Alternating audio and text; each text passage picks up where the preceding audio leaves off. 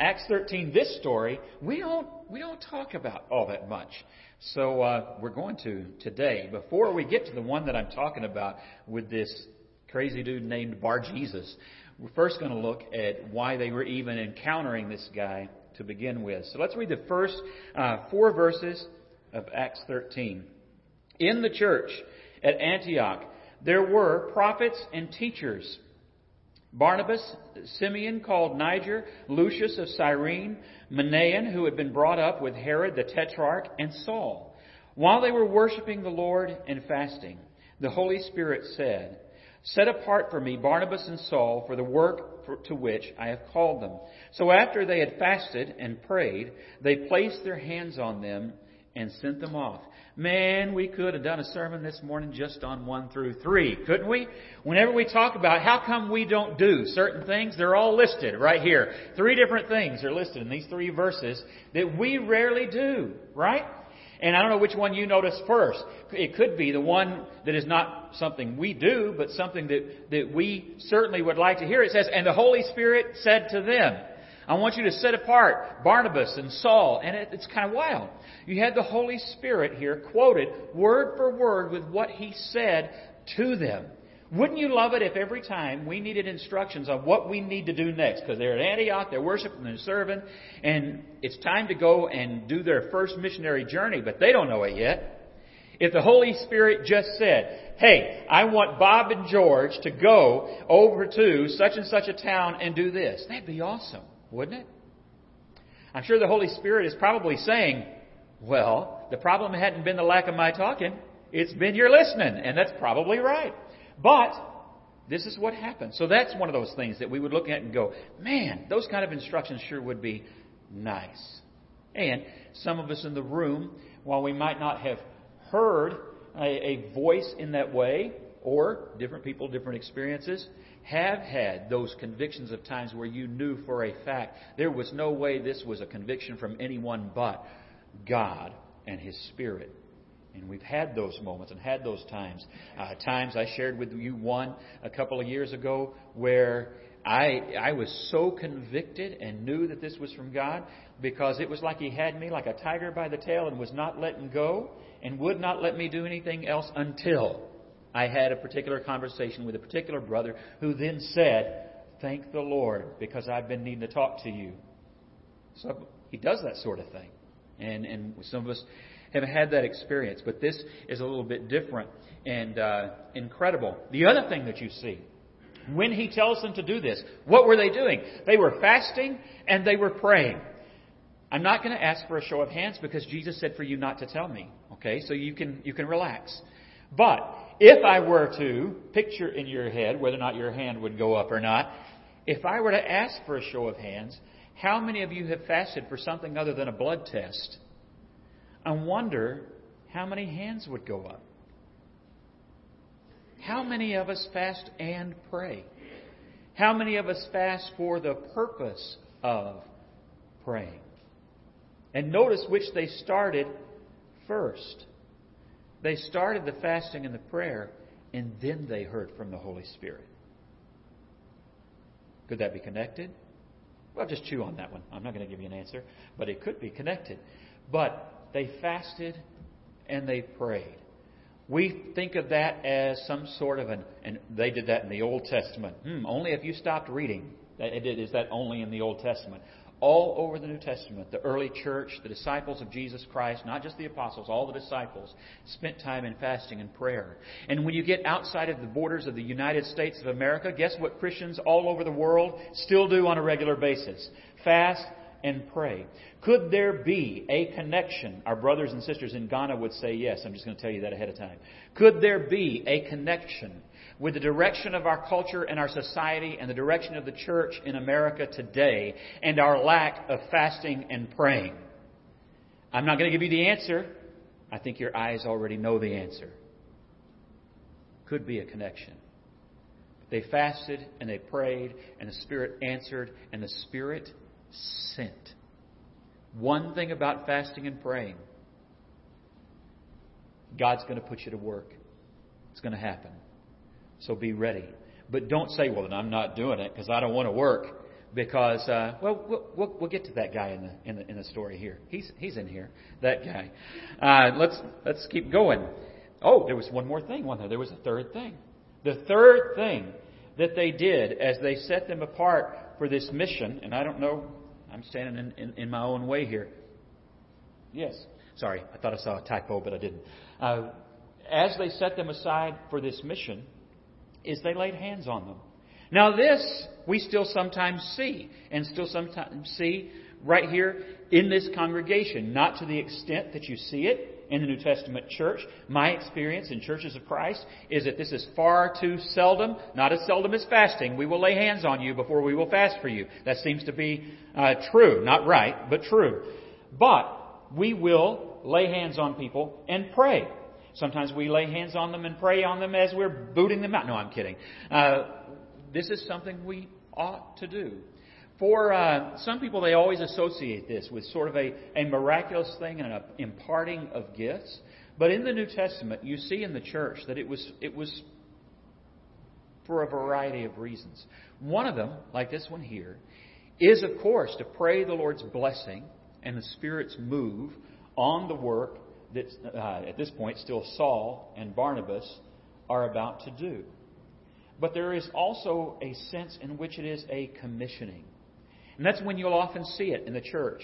When somebody decides to go off and do mission work, often the elders of that church will put their hands on them and pray over them and lay hands on them. When people become elders, often those congregations will have the people who are already elders come up and lay hands on those men who are taking up that role and that task, and will pray over them and lay hands on them. Deacons, the same thing, and for a variety of reasons. We do that too sometimes when we're just praying for someone who's going through a difficult time.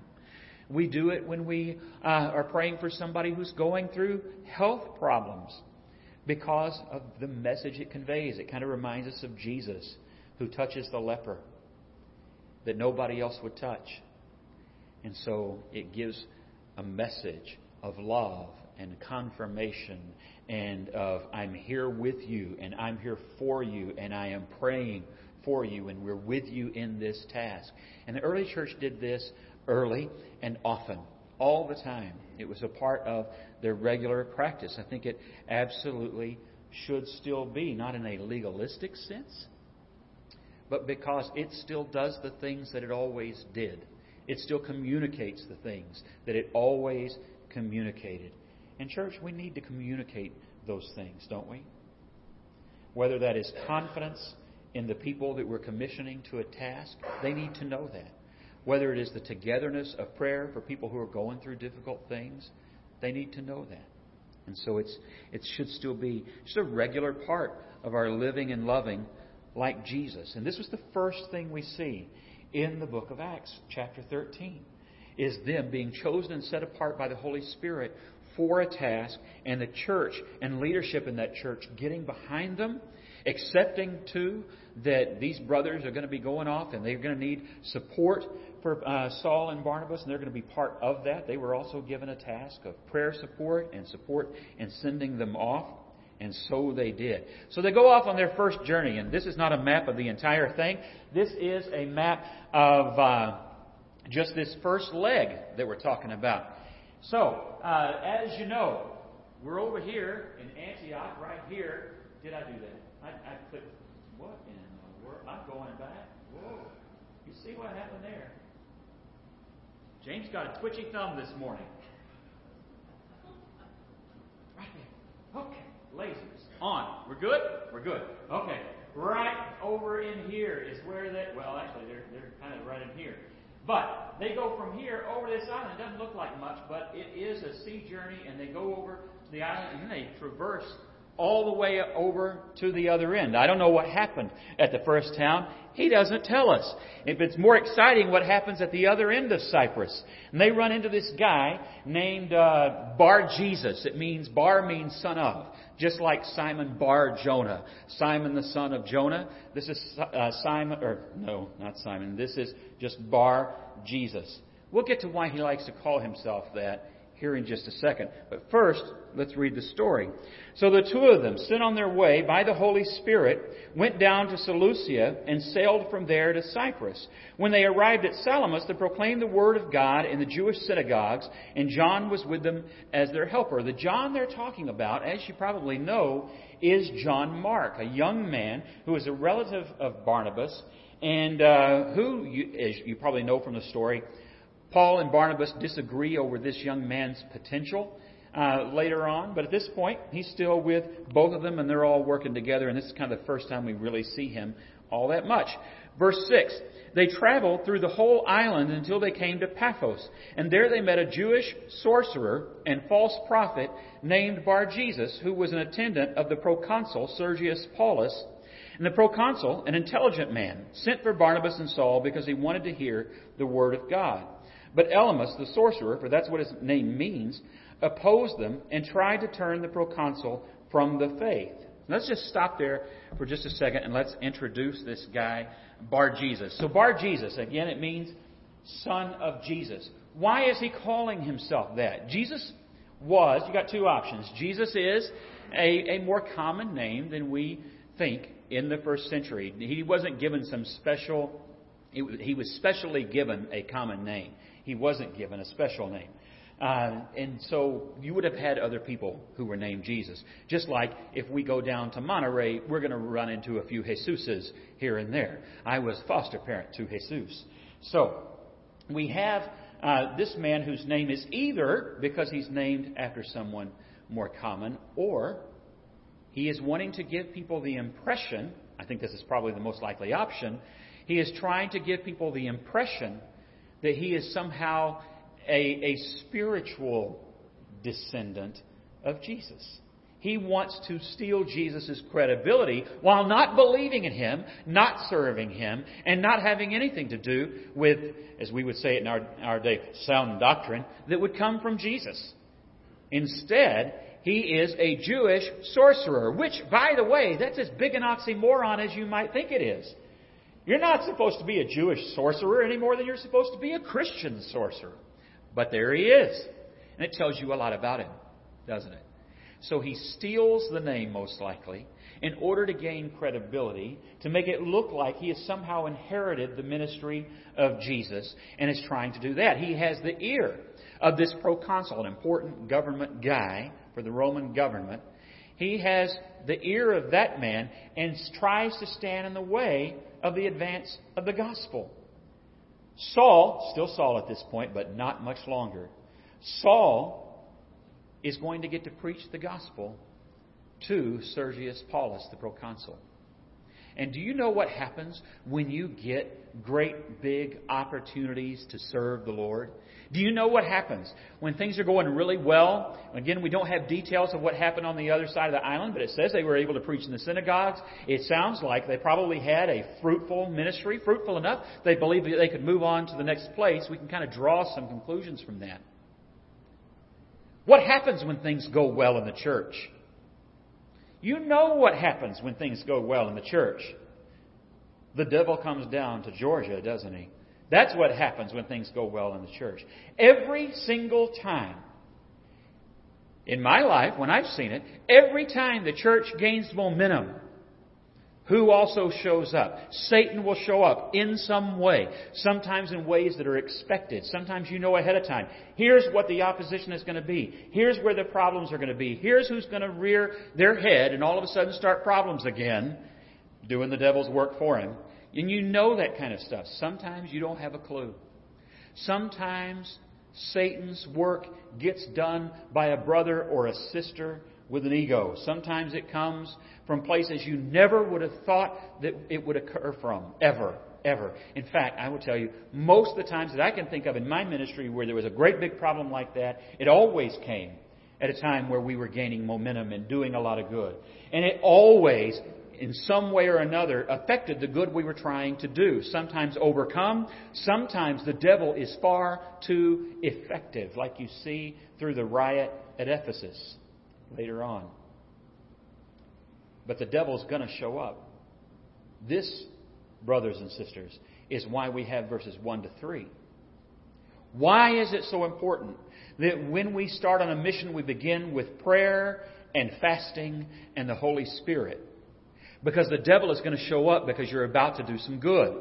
And you need to be in prayer. You're going to need the guidance of the Spirit. You're going to need the strength of the Word of God. You're going to need to be at your spiritual best. You need to do a little spiritual weight training. And that's true, well, that's really true of every Monday that shows up. But it's also true of every good thing that we're trying to do. If we want it to be accomplished, we need to be aware the devil's going to throw up opposition. They knew this. They were prepared for that. And so they meet it head on. Bar Jesus comes into the picture whispering. And you know, isn't that just always the way it works? The very last picture we'll see is a picture with him whispering in the ear of Sergius Paulus. You'll see it here at the end. And isn't that the way it often happens? Can I give you just a little bonus lesson right quick? Brothers and sisters in Christ, any brother or sister who thinks they're doing the Lord's work by doing a whisper campaign in your ear to undermine another brother or sister in Christ and their ministry, you got yourself a Bar Jesus. The devil's come down to Georgia. Real Christians don't whisper real encouragement. They whisper gossip. They whisper slander. They whisper the devil's work. It's a good, easy test. If you're going, wow, what did he hear about this week? Nothing, because they were whispering. No, I'm kidding. I'm not thinking of a particular circumstance. I'm telling you something I have seen year after year, month after month, for every single year and month of ministry. I've seen it destroy good people and destroy good ministries and destroy good churches. If that's the way a brother comes to you, shut the door on the devil. Sometimes he'll show up saying he's religious. Sometimes he'll show up saying he is a son or a daughter of Jesus, like Bar Jesus. But he's not. Be very, very careful and aware of what you listen to. Oh, be careful, little ears, what you hear. There's a Father up above looking down on us in love. Oh, be careful, little ears, what you hear. So Bar Jesus, this instructionist, sorcerer, starts causing all these problems. And look at let me go back and reread verse 7. He was an attendant of the proconsul Sergius Paulus. The proconsul, an intelligent man, sent for Barnabas and Saul because he wanted to hear the word of God. But Elymas, the sorcerer, he opposed them and tried to turn the proconsul from the faith. And then Saul, who was also called Paul, filled with the Holy Spirit, looked straight at Elymas and said, "You are a child of the devil and an enemy of everything that is right. You are full of all kinds of deceit and trickery. Will you never stop perverting the right ways of the Lord? Now the hand of the Lord is against you. You are going to be blind, and for a time you will be unable to see the light of the sun." Immediately mist and darkness came over him, and he groped about, seeking someone to lead him by the hand. And when the proconsul saw what had happened, he believed, for he was amazed at the teaching about the Lord. Okay, a few things here. One of these is this. Paul deals with him, as I said, very directly. He doesn't mince words. He doesn't wait around. And I know that it might look like at first, like this is kind of a mean thing. I mean, this is 2021. We live in America. And you're not supposed to tell people that they're evil. Are you? No. I mean, there's people already upset that I just told you about the gossips and the slanderers and gave you a warning. I don't care. I'm going to warn you. Because I know they're out there. Because anywhere there is good being done, they are there. Period. Always. We can look at what Saul, now Paul, we'll get to that in a second. We can look at what he did and be shocked by what he did. Because he strikes by the power of the Holy Spirit the man blind. And we might want to look at that and go, well, you can't. Paul, come on now. That seems awful harsh. I thought you're supposed to be the guy about grace. Why didn't you just sit him down and tell him about Jesus? Of course, he'd just been trying to do that, right? You're going to run into people in your life that will have nothing of Jesus. Some of those are pretty passive. They reject Him. You dust off your feet. You move on. It's not dramatic. It's sad, but it's not dramatic. Some people are going to be a thorn in the flesh, like Bar-Jesus or Simon the sorcerer, who was the same way after he tried to bribe Peter. We can look at this and say, that doesn't sound like grace. Why didn't He give him a longer opportunity? Why did He have to strike him blind? And you can even hear people saying, well, I don't think Jesus would have done that. Jesus wouldn't have struck that man blind just because he was being stubborn. Jesus wouldn't have struck that man blind just because he was fighting the way. Jesus wouldn't have struck that man blind just because he was kicking against the goads. Well, where'd that phrase come from? Kicking against the goads.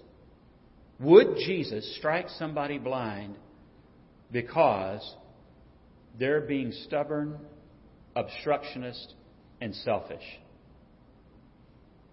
What do you think? We have any nays? Nobody. Nobody wants to say no? Well, good. That means you've read the book of Acts before, right? Paul was struck blind because he was being stubborn. He was being an obstructionist. He was being one fighting the way. He was the one trying to stand in the way. He was trying to throw people in prison.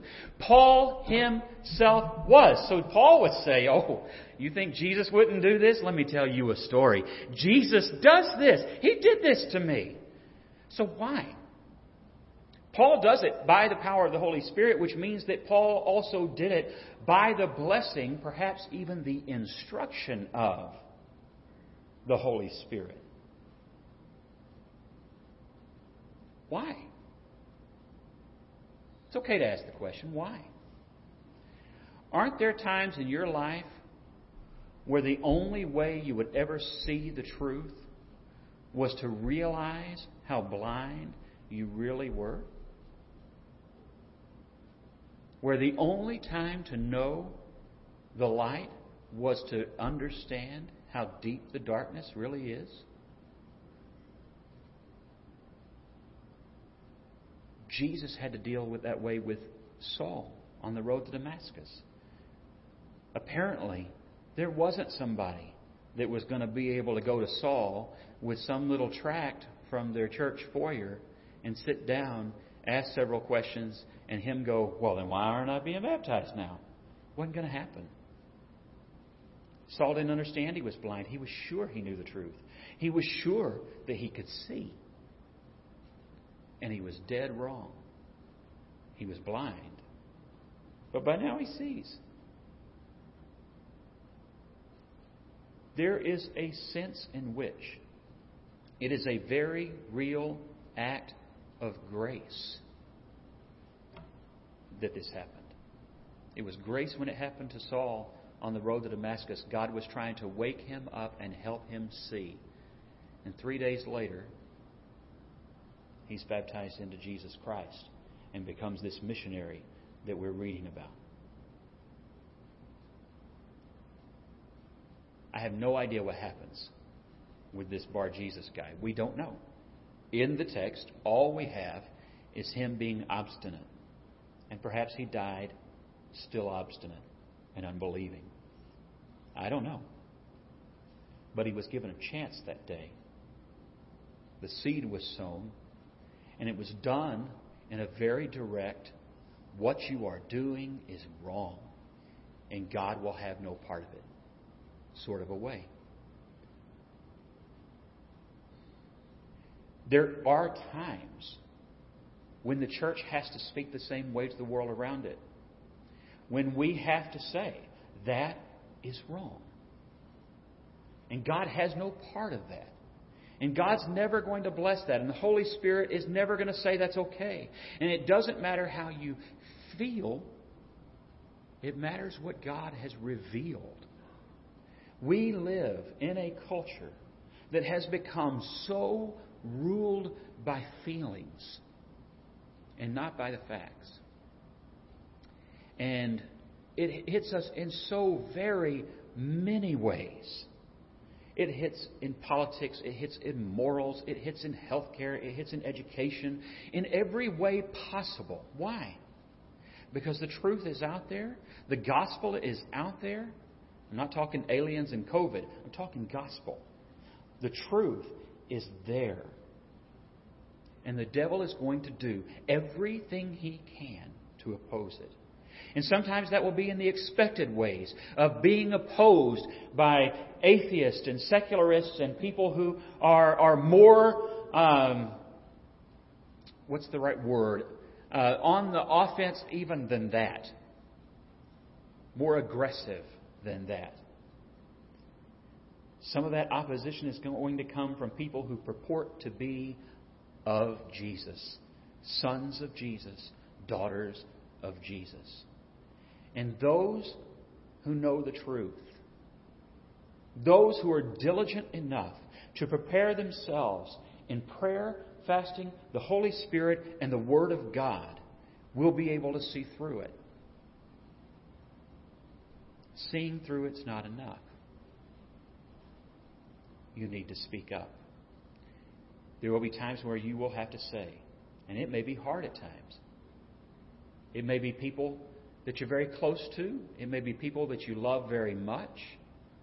And you will have to say, I can't be part of that. I can't pretend that is okay. I can't pretend that sin isn't sin, that fighting God isn't fighting God, that hurting people is somehow okay. I can't be part of that. And I will not. And you will have to speak pretty strongly at times. You start gently always. Paul did. You start gently always. Let gently fail before you move on to stern. It's very important. Those are instructions from the Word of God itself. You start gently. You start prayerfully. You may even need to fast for real and seriously. Because the devil isn't going to give up. The question really becomes, are we? Pick your battles. Paul does not go on this trip. He does not go on this trip to say that Roman policies on A, B, and C are the incorrect policies. He gets in no discussion of Roman law or of Roman culture. What he's willing to go to the mat for and what he ultimately lays down his life for and what he is forceful with Bar-Jesus for is the opportunity to preach the gospel to the proconsul. The opportunity to share Christ, to show grace, to share forgiveness, to love, to serve, and to fellowship. He wants to eat at this table with the proconsul as a brother. He doesn't care about his job. He doesn't care how he voted. He doesn't care about any of those things. I saw, pick your battles wisely, I saw a church sign this week online, and that church is sending out the message, if you don't agree with us on this, don't bother to come. May the Lord call that church to repentance, because that church has succumbed to the devil's work. When you choose who you will allow and welcome as brothers and sisters in Christ, you cease to do the Lord's work. And when we share, oh man, I just heard my mom and she might be watching. I'm searching for a better word. Junk. When you share junk like that, Dee's interpreting in her head. I didn't say that. I said something else. But when you see that junk, do not share it, brothers and sisters. Every share is the devil's work when it's what he would use to put a wedge between brothers and sisters in Christ and the potential to share the gospel. Paul shuts Bar-Jesus down for the sake of the gospel. Not to be mean. Not to be right in an argument. Not to see who wins. He shuts Bar-Jesus down because the man Bar-Jesus was standing in the way of needed Jesus. He needed Jesus. Let that be our guide on which battles we pick. Will it open a door? Or will it burn a bridge? And let's choose the door every time. That's the people we're supposed to be. As a result, Paul gets to speak the gospel. And it says here in verse 12, when the proconsul saw what had happened, look at the words. When the proconsul saw what had happened, he believed. When the world sees us pick all the wrong fights, they disbelieve. They lose faith in us. When they lose faith in us, they lose faith often in God. They need us to be people whose mission is the mission of God, whose love is the love that God portrayed through His Son Jesus, defined by His Son Jesus, whose grace matches that of Christ Himself. That's the church they need to see. The church that will sometimes speak powerfully, but to the right battles, and with the right spirit, and to the right ends. That's who we need to be. And as a result, you have a Roman proconsul who is your brother who beat you to heaven. Isn't that cool? There are people in Caesar's own household that Paul will teach later on because he lived by what we're talking about this morning and didn't get his arguments confused and his battles picked wrongly. He fought hard for the sake of the Word, for the sake of the world, and for the sake of people coming to Christ. Are you willing to join that fight? Paul was so willing, he changed his name. I said we'd get there. He changed his name. Now, it's believed by a lot of biblical scholars with more letters behind their names than anybody in here today, that Paul probably was already known as Paul even before his conversion. That would have been his Roman Greek name. You know, his father bought Roman citizenship. And that Paul, or actually he would have been Paulus, like Sergius Paulus as well, that Paulus really was probably a name he went by often, but Saul was more of his when he was with his brother's name. It was his Hebrew name. But they tell me that Saul, which would have been said Saulus out in the Gentile world, had some kind of a, how to word this? I don't really want to say this. I mean, Paul's my brother, right? But it's okay. Some of you might have names like this too that you've not let the rest of us know. They thought it was kind of wimpy. Okay? The Romans thought that Saulus just sounded kind of wimpy and Paulus was strong. And so in order not to be taken as an innie, that's why Paul decided, if I'm going to be the missionary to the Gentiles, I need a name that fits my mission. And so he switches to his more Gentile-friendly Paulus. There's something pretty cool in that, isn't there? That's the day when he gave himself fully to the mission. And I know we could look at it and go, well, it seems like he was already pretty fully given to the mission of God, and he was. But you know, sometimes we always keep kind of a backup plan, or we keep something back, we'll hold things back and not quite go all in. He had kept his name. Now he gave it up for the sake of the Lord. It's for the sake of the gospel, so that he would have more credibility among the people he needed to reach. And it's kind of this moment where he gives himself fully to, all right, this is my world now. This is where I work now. And you notice Luke switches the name for him in the middle of the battle when he stood up and against somebody who actually was from his side of the fence to get the gospel to somebody who was on the other side of the fence. Could there be another lesson in that? I'm out of time. I'm not going to preach it. But could there be another lesson in that? To lay it down for the people that you didn't think would surely be the people that you would need to go reach? I think there is. If you're ready to put Christ on in baptism today, maybe you need to know more about it. Maybe you need to ask us some questions. We want desperately to see you in the family of God. We want to share with you that good news. And we will do that. If you want to talk about it, come and get us. If you're ready to be baptized, we'll raise that screen up fast as that motor will work, and we'll get you back there. If you need prayers from the church for you, we will pray for you. And I have it on good word that Curly will fast for you. We're going to volunteer. Can you volunteer other people to fast? We will fast for you if that's what we need to do. Because we love you that much. We love you because God already loves you that much. If that's what you need this morning, would you come as we stand and as we sing?